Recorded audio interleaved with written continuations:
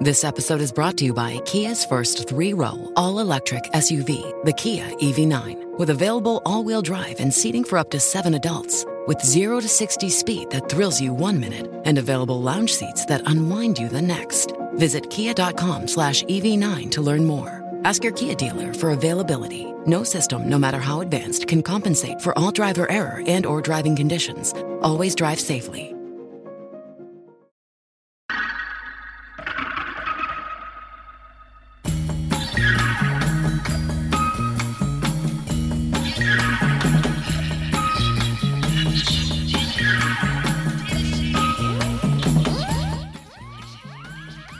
Welcome back to Fourth Estate, a show about journalism.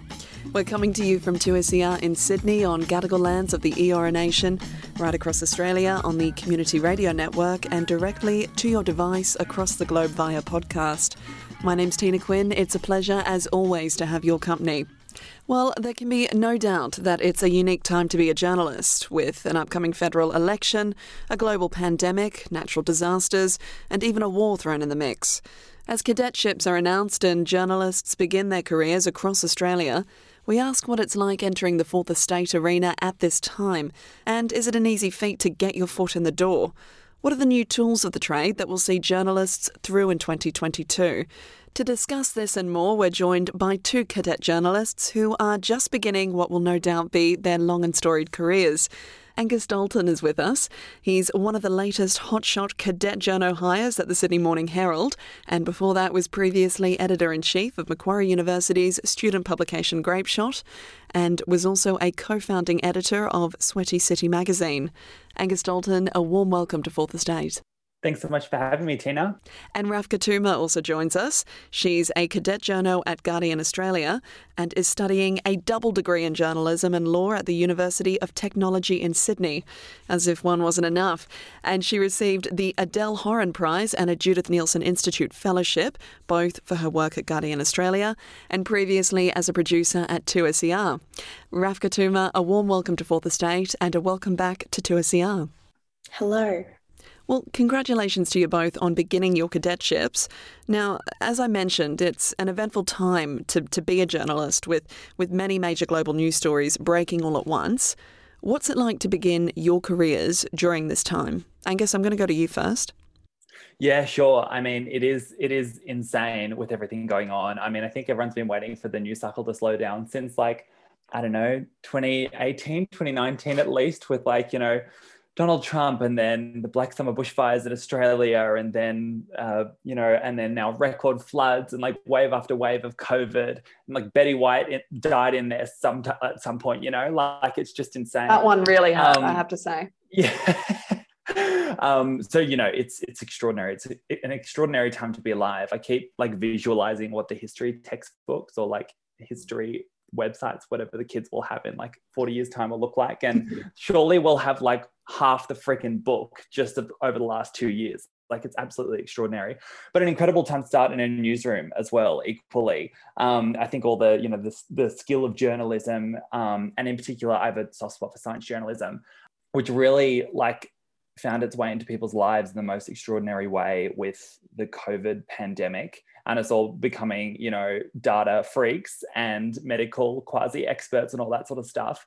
And I think you saw a lot of people returning or finding traditional journalism and traditional news outlets again in a really beautiful way, because it was somewhere they could go where they could get trusted information. So it's an incredible time to be engaging with the news. It's sort of funny being, hearing people discuss the front page, and it's another devastating flood story, or another shocking, tragic, military event in Ukraine. And it's it's hard, but I know sometimes it's just oh my God, is there a story out there, someone just getting married underwater or something, just a nice feel good story. But it's important that we don't look away. I always think my coping mechanism to deal with these crazy world events is to look them straight down the barrel and engage with them. And I think a lot of people feel like that as well. It's information and understanding is power. And I think, that's what helps me, understanding this stuff and engaging with it. So yeah, it's an extraordinary time to be joining a newsroom, that's for sure. Rafka, to you? I think Angus hit the nail on the head when he looked to the history books of the future. I heard, I'm not sure where from, that journalism can be described as writing the first draft of history. And I think definitely having the opportunity to like intern and have a full-time placement as a fellow at The Guardian, especially towards the end of last year, solidified that understanding for me. I was able to work through the peak of our pandemic experience, especially in Sydney, within the Guardian newsroom and see how they handled such a catastrophic event. I was able to speak to families who had experienced COVID death, people navigating anti-vax understandings and growing out of that, teenagers who had been in hospital because of COVID, and then being able to return this year as a cadet and immediately jump into reporting on floods in Lismore in Queensland, and being able to also learn from the international desk on exactly, like Angus said, military developments in a kind of, it's being called the greatest catastrophe or conflict in Europe since the Second World War. It is definitely living through history, and it's humbling to be able to learn in a newsroom as that is happening and unfolding and contribute to the writing of that. What's the current situation for young journalists who are trying to get their foot in the door for a media job? Rafka, what's been your experience? For me, it has been definitely jumping across as many side hustles as I can and putting my hand up for every opportunity that comes up and that interests me. I started in 2020 studying with the School of the New York Times, and I unfortunately had to come back after 2 months because of the pandemic. And so I just kind of threw myself into university, and at the end of the year applied for an internship, the Adele Horan Prize at The Guardian. And I was young to apply, but I did it anyway. I was successful. I don't know how. And in between that internship and my fellowship back at The Guardian later in the year, I was working at a law firm. I was producing at 2SER as a volunteer. I was freelance writing, and I was working at the ABC overnight as on the television desk for international news. And so I think for me, it was definitely building as vast a skill set as I could, putting my feelers out there, getting my foot in the door wherever I could to gain experience, and to kind of increase my chances wherever I could to get back to the place where I wanted to be. And that place is The Guardian. So I'm very lucky to have the cadetship that I do now. And I think it has definitely been a matter of just putting myself out there as much as I can. Angus?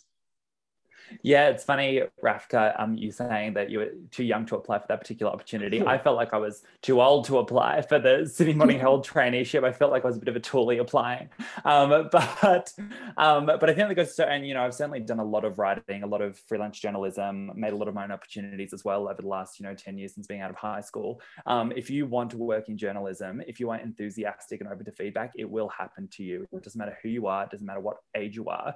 You deserve to take up space in a newsroom. And if you are passionate about what writing or podcasting or TV can do for audiences, you will find a place. That I can say with 100% belief. But, it is hard, and the opportunities don't always come up. But like there's, for people who are studying journalism, like I always encourage people to take their, assignments and pitch them. And then if you don't land that spot in The Guardian, the Sydney Morning Herald, what I did with a piece that I didn't get published, I went and founded my own magazine with a bunch of like-minded people and published it there. You know what I mean? So I think, Rafka, exactly what you were talking about, just like doing as much as you can, putting your hand up and all that sort of stuff.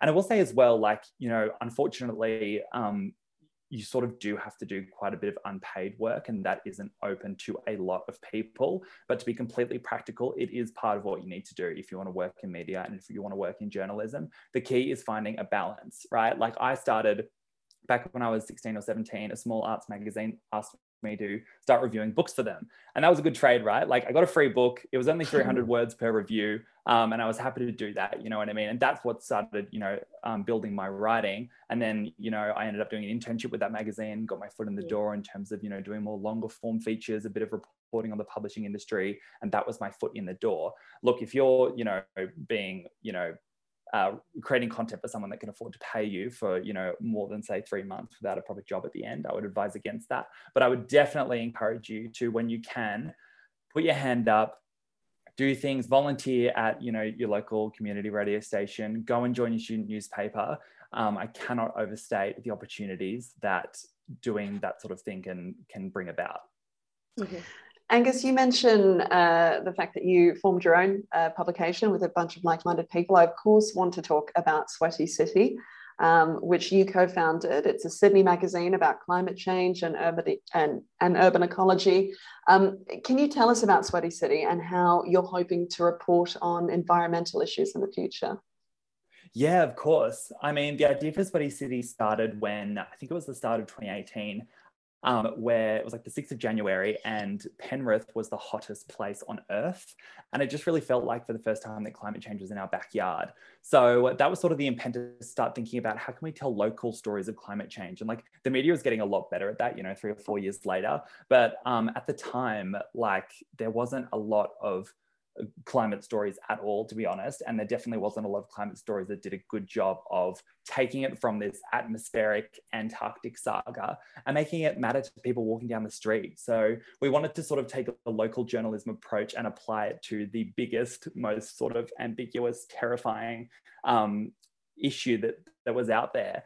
And I think it works really well. Like the stories that we get are so fascinating, you know, scrutinizing how climate change is affecting Sydney's wildlife and affecting our sport and our music culture, you know, so that was sort of like the idea behind it, because that's the thing, right? Like I think good journalism always produces stories that matter to people or explains why people should care about a particular story. And I think for a really long time, people just couldn't engage with climate change on like an emotional level because it was, you know, represented with graphs and, you know, these stoushes in the media between politicians in suits and scientists analyzing bubbles in Antarctic ice. You know what I mean? Like, where are we in that? So those are the questions that we were asking. And so we just started going out and talking to local artists, talking to our peers, talking to local Indigenous groups, talking to like everyone from botanists to basketball players to bass players, you know what I mean? And asking their thoughts on climate change and how it affected them. Yeah, the stories that people have written for us, the stories that we've found are really extraordinary. And I think the media is doing a lot better job at covering climate at the moment. You definitely see that with the floods at the moment. I think our sort of natural disaster reportage and climate reportage have become interlinked in a way that was always really necessary. And hopefully we're getting a little bit away from now's not the time to talk about climate change. Like now is the perfect time to talk about climate change. Every day is the perfect day to talk about climate change, but particularly when like thousands of people are being forced homeless by floods made worse by climate change. So, you know, it's gotten a lot better. And but I still think Sweaty City occupies like a really interesting and cool space in journalism and in climate writing, just for its really local approach. It's a fantastic publication. I've got both volumes on my bookshelf, and they're beautifully written pieces of journalism, and the photo essays that accompany them are stunning. And Radhika, you yourself, Angus, you've talked about the fact there that you've actually made these topics much more accessible for probably a younger readership as well. Radhika, you co-host a YouTube channel called Wrapped, where you break down the news headlines. Can you tell us a little bit about that and why you created it? Again, you found a way to make news a bit more accessible for a younger generation. It's exactly what Angus said about occupying a space that needs to be filled with conversation so young people can engage with these big ideas, these headlines that do matter, but that a lot of people don't or may not understand or know how to grapple with. And so I think it also comes out of an interesting move in media and technology to produce content that is more newsworthy and more authoritative when explaining the news. So Wrapped came about in the middle of last year with the Google Digital News Initiative. It's called their Creator Program for independent journalists. And they are funding with grants 40 independent journalists across the world to produce objective independent news for their YouTube platform, because they felt they needed more news that was factual and not fake on their platform. And I was so fortunate to have been accepted into that program with my peer from university, Travis Radford, who focuses on regional Australian news on the channel. And I focus on headlines that are important in Australia, but also globally. And then I break them down so that there is less jargon complicating what the story might be about. So it is a really fun project. I feel like I'm learning a lot on a personal level about producing stories in different ways, reaching a younger audience, asking different questions, and definitely structuring a news piece in a way that is more engaging and gets to the point in a more break it down way, if that makes sense. So I feel like I'm learning a lot from it. And I think it speaks definitely to a move in the media landscape in Australia for young people to be more engaged through various forms. You're seeing across social media, TikTok, Matilda Bosley from The Guardian is incredible. She's getting millions of young Australians engaged with headlines that would otherwise be very difficult to understand. And on TikTok, it's because the audience there is completely different to what you might find on an online web page for a traditional media outlet or in a newspaper. And the same goes for the Daily Oz on Instagram. They are producing really incredible content to help young people, especially with the upcoming federal election, understand various policies that we might need to consider when looking at who we're going to vote for. So I think, yes, my work with Wrapped is so exciting, and I'm grateful to be a part of this growing space online where news is experimental and working with this younger audience. One thing that I think is really important to touch on, which I think, Angus, you've sort of mentioned in, when you were talking about working for free, and which is, it's not ideal, but realistically, it's what a lot of young journos have to do to really, get their start in the industry. Do you think this really does open up an issue, though, for there to be less diversity in media and journalism? Because people from lower socioeconomic backgrounds don't have the option to work for free and to live at home and not pay rent or bills. Do you think this makes for a much less diverse media? Ravka, as someone who comes from a more racially diverse background, I'd be keen to hear what your thoughts on this. Yes, so I'm Lebanese Australian, born in Australia. My grandparents are from Lebanon, and I'm very grateful to see diversity in newsrooms become a topic more widely discussed in the Australian media landscape. And I think your question about access to the newsroom is a really important one. And it is why internships like the Adele Horan internship that I was fortunate to be successful for are so important, because they are paid experiences inside a newsroom for people who might not be able to access it otherwise. As like you said, unpaid work experience isn't something everyone can do. Not everybody lives at home. Not everybody has financial support. It is a very important move that I am seeing in parts of the industry for young people who are trying to get their foot in the door. Macleay College, a private tertiary institution, made headlines recently after an email was sent out to students 2 weeks into the semester that their diploma and Bachelor of Journalism courses wouldn't be running any longer. Now, although Junkee reported that a new email was sent to students stating the course was never cancelled, on that note, what role do you think journalism schools and universities have in training future journalists? Angus, to you?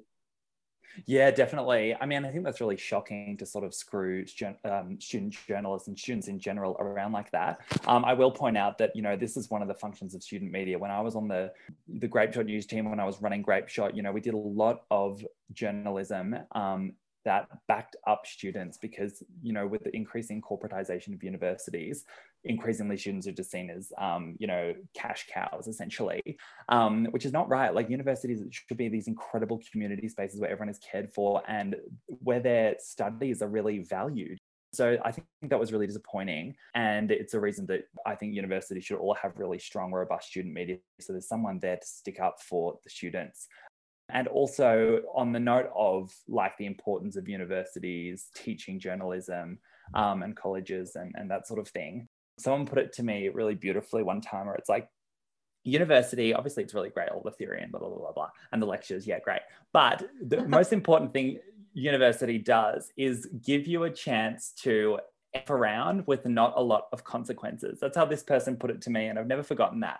I mean, sometimes there are consequences. I got a lot of defamation letters when I was running the student paper, but for the most part, I just got to learn on the job and, you know, practice the tools. And like a good journalism course, like makes you write articles, makes you interview people, and just being able to do that is the best way to learn. And, you know, all of those are my favorite times at university, when I was doing a class that actually culminated in when you didn't finish in a freaking exam, when you finished in writing a beautiful article or a news report or something, and having the chance to, you know, make a magazine. You know, that was my education. It wasn't in, you know, a tutorial or a lecture hall, even though some of the experience you can get from that is obviously fantastic. But giving young people the opportunity to get together and get on the tools. And also everyone that I started Sweaty City with, the designers, the editors, the contributors, I met at uni. Like, we need these communities that bring people together from different backgrounds so we can innovate and get together and build new places to communicate with other young people and more diverse audiences as well. So I'm a big believer in keeping journalism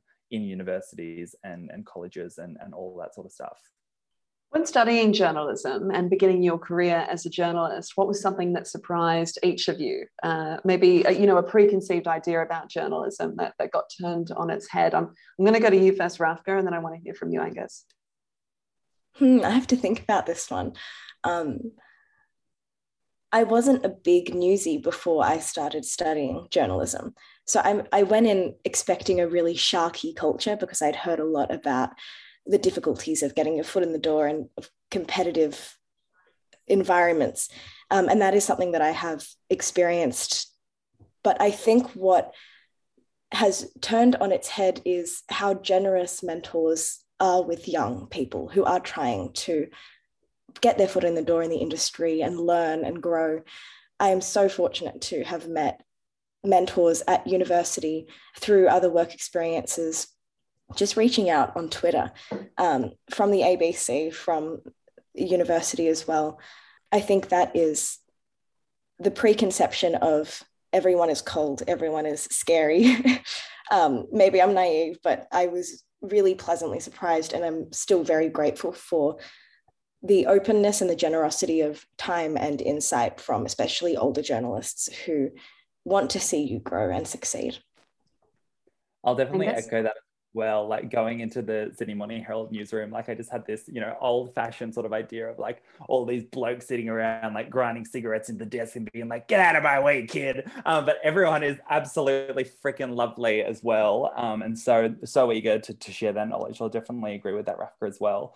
And the other thing that I tried to do as a young journalist when I was interviewing people was try to like come to the table like really smart. And like obviously working for an arts magazine, I interviewed like a lot of like very impressive, like, you know, authors and stuff. So I try and come in and, you know, impress them with my literary chops as a freaking 17-year-old, which obviously always went down like a ton of bricks. But what I've learned now is the role of a journalist is to ask the dumb questions, the simple questions. Your job is to be a conduit from people with expertise to the broader public, right? So that means you go in there, you ask the dumb questions, you ask the simple questions, you shut up and you listen. I don't know, I just had this feeling that, you know, I always had to be like really articulate. I mean, obviously as a radio journalist, Tina, you're incredibly articulate, but I don't have to be, thank God. Oh, shucks. I'm a print journalist. So that was a big welcome learning curve, that dumb questions are always welcome. Mm-hmm. The Telem Asia Pacific Journalism 2022 survey was recently released, which surveyed over 1,000 journalists across the Asia Pacific region. Now, 70% of survey respondents felt the rise of social media and digital platforms either elevated or reinforced the need for quality journalism. Angus, what do you think?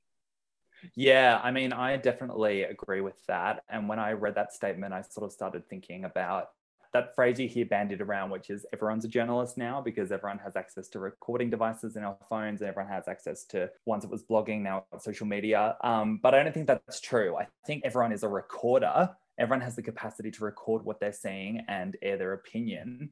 but that doesn't make them someone that's trained to verify information and get down to the truth. Like we're seeing that in Ukraine. It is so important we know exactly what is happening on the ground there, especially when it comes to potentially, you know, trialing for war crimes and stuff like that. And we're seeing so much footage that is from other wars, other places, video games, you know what I mean, that just get millions of views online. But if you don't have journalists verifying that information beforehand, it can be very detrimental to the legal process, to the world's understanding of what's actually going on there. So I really think that, you know, with these social media and digital platforms on the rise, like it does definitely democratize journalism in a good way, but also having those professional verifiers, which is what journalism is, a big part of what journalism is, has never been more important for the exact same reason. Ravka, you know, you work for Guardian Australia. They are fantastic at utilising social media platforms to get their messaging out. They're not afraid of utilising sources, going through Twitter, or sort of that social media journalism that we're sort of speaking about. What are your thoughts? I think there is definitely a big priority within the Guardian newsroom growing over the last year towards meeting an audience where they already are. We're seeing a lot of young people receive their news in their social media feeds, and they're not going out of their way to open a browser and open the Guardian's website online. Maybe if you're older, you might link from Facebook, but I know people in my age bracket, I'm 20 years old, don't use Facebook even. It's TikTok, it's Instagram, it's Twitter.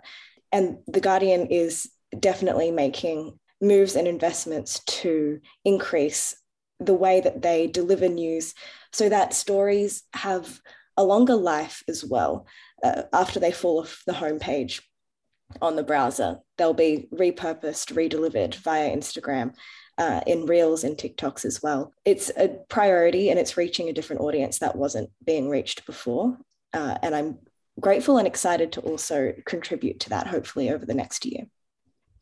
It is so interesting. I have, you know, friends in both sort of age brackets, those that are in their early 20s who are sending me, you know, they're sort of getting their news from TikTok. They're sending me TikTok videos saying, did you see this? And did you see that? And it's great that it's there's a way that they're sort of being engaged in that sense with the news and what's going on, you know, on the halls of Parliament, you know, weirdly enough through TikTok. But then I'm sort of part of that generation that, yes, definitely is more of an article sharer, or, you know, loves. I love a good read. So, you know, I can't get past that.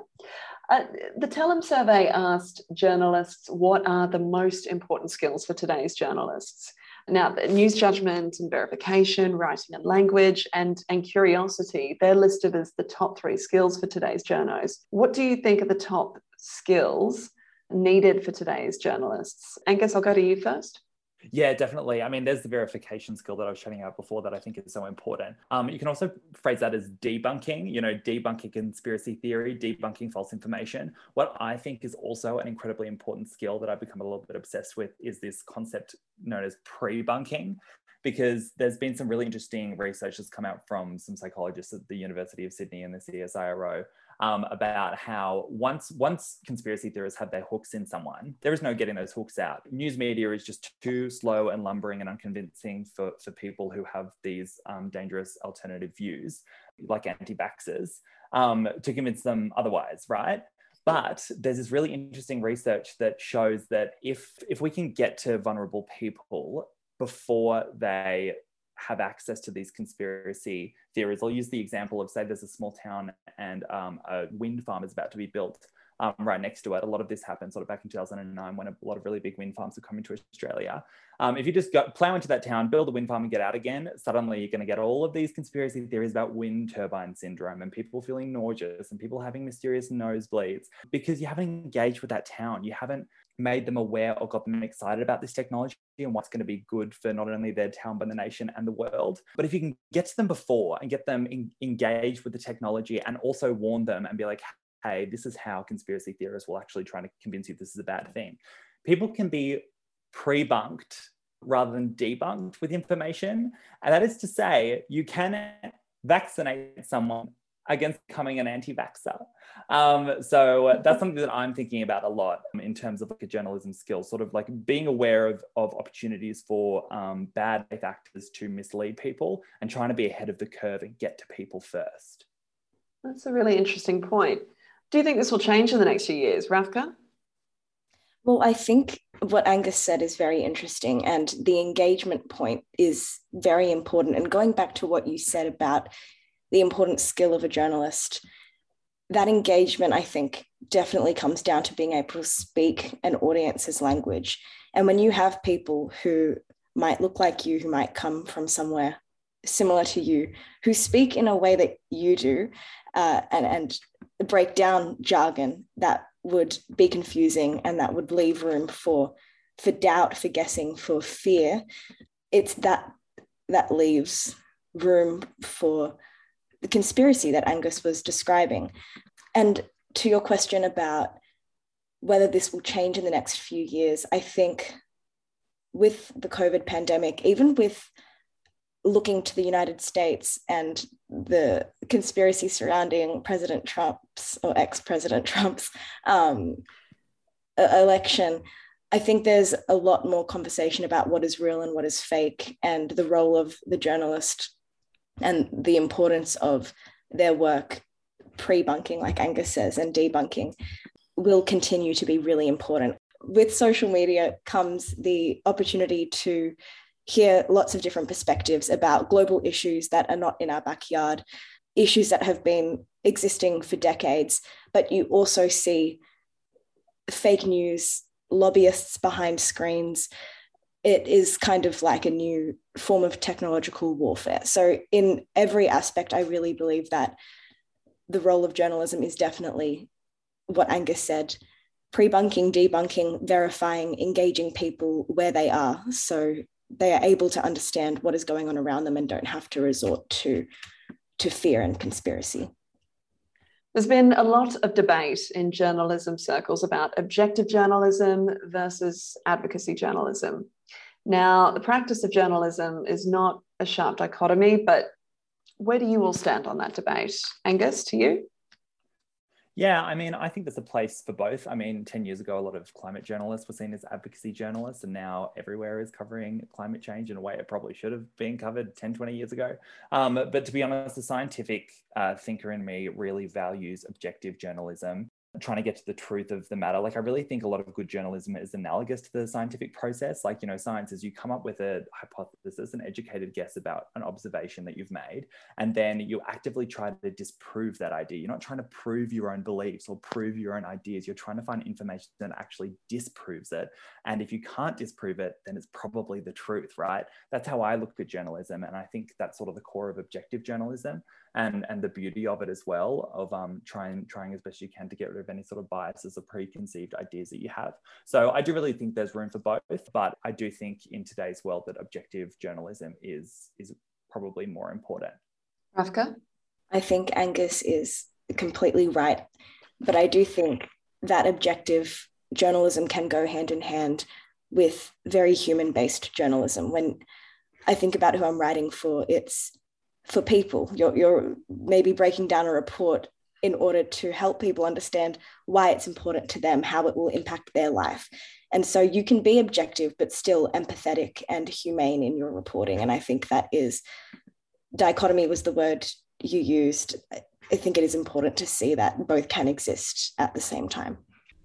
Well, I'm definitely feeling much more optimistic about the outlook for the media industry here in Australia, with the both of you now in it. Angus Dalton, thank you so much for joining us on Fourth Estate. Thanks, Tina.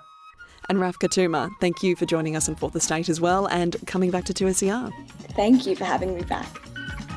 And thank you for listening to Fourth Estate. This edition was recorded at the studios of 2SER and heard across the country on the Community Radio Network. Fourth Estate is produced with the assistance of the Community Broadcasting Foundation. Thanks to the Foundation for their continuing support. Make sure you subscribe to Fourth Estate on your favourite podcast app so you can hear us talk about media, politics and a lot in between. We'll be back with more next week, of course, but in the meantime, you can stay in touch with us on Twitter. Our handle is Fourth Estate AU. Thanks to my producer Marlene Even and executive producer Anthony Dockrell. My name's Tina Quinn. Please do stay well, stay safe, and catch us next week on Fourth Estate.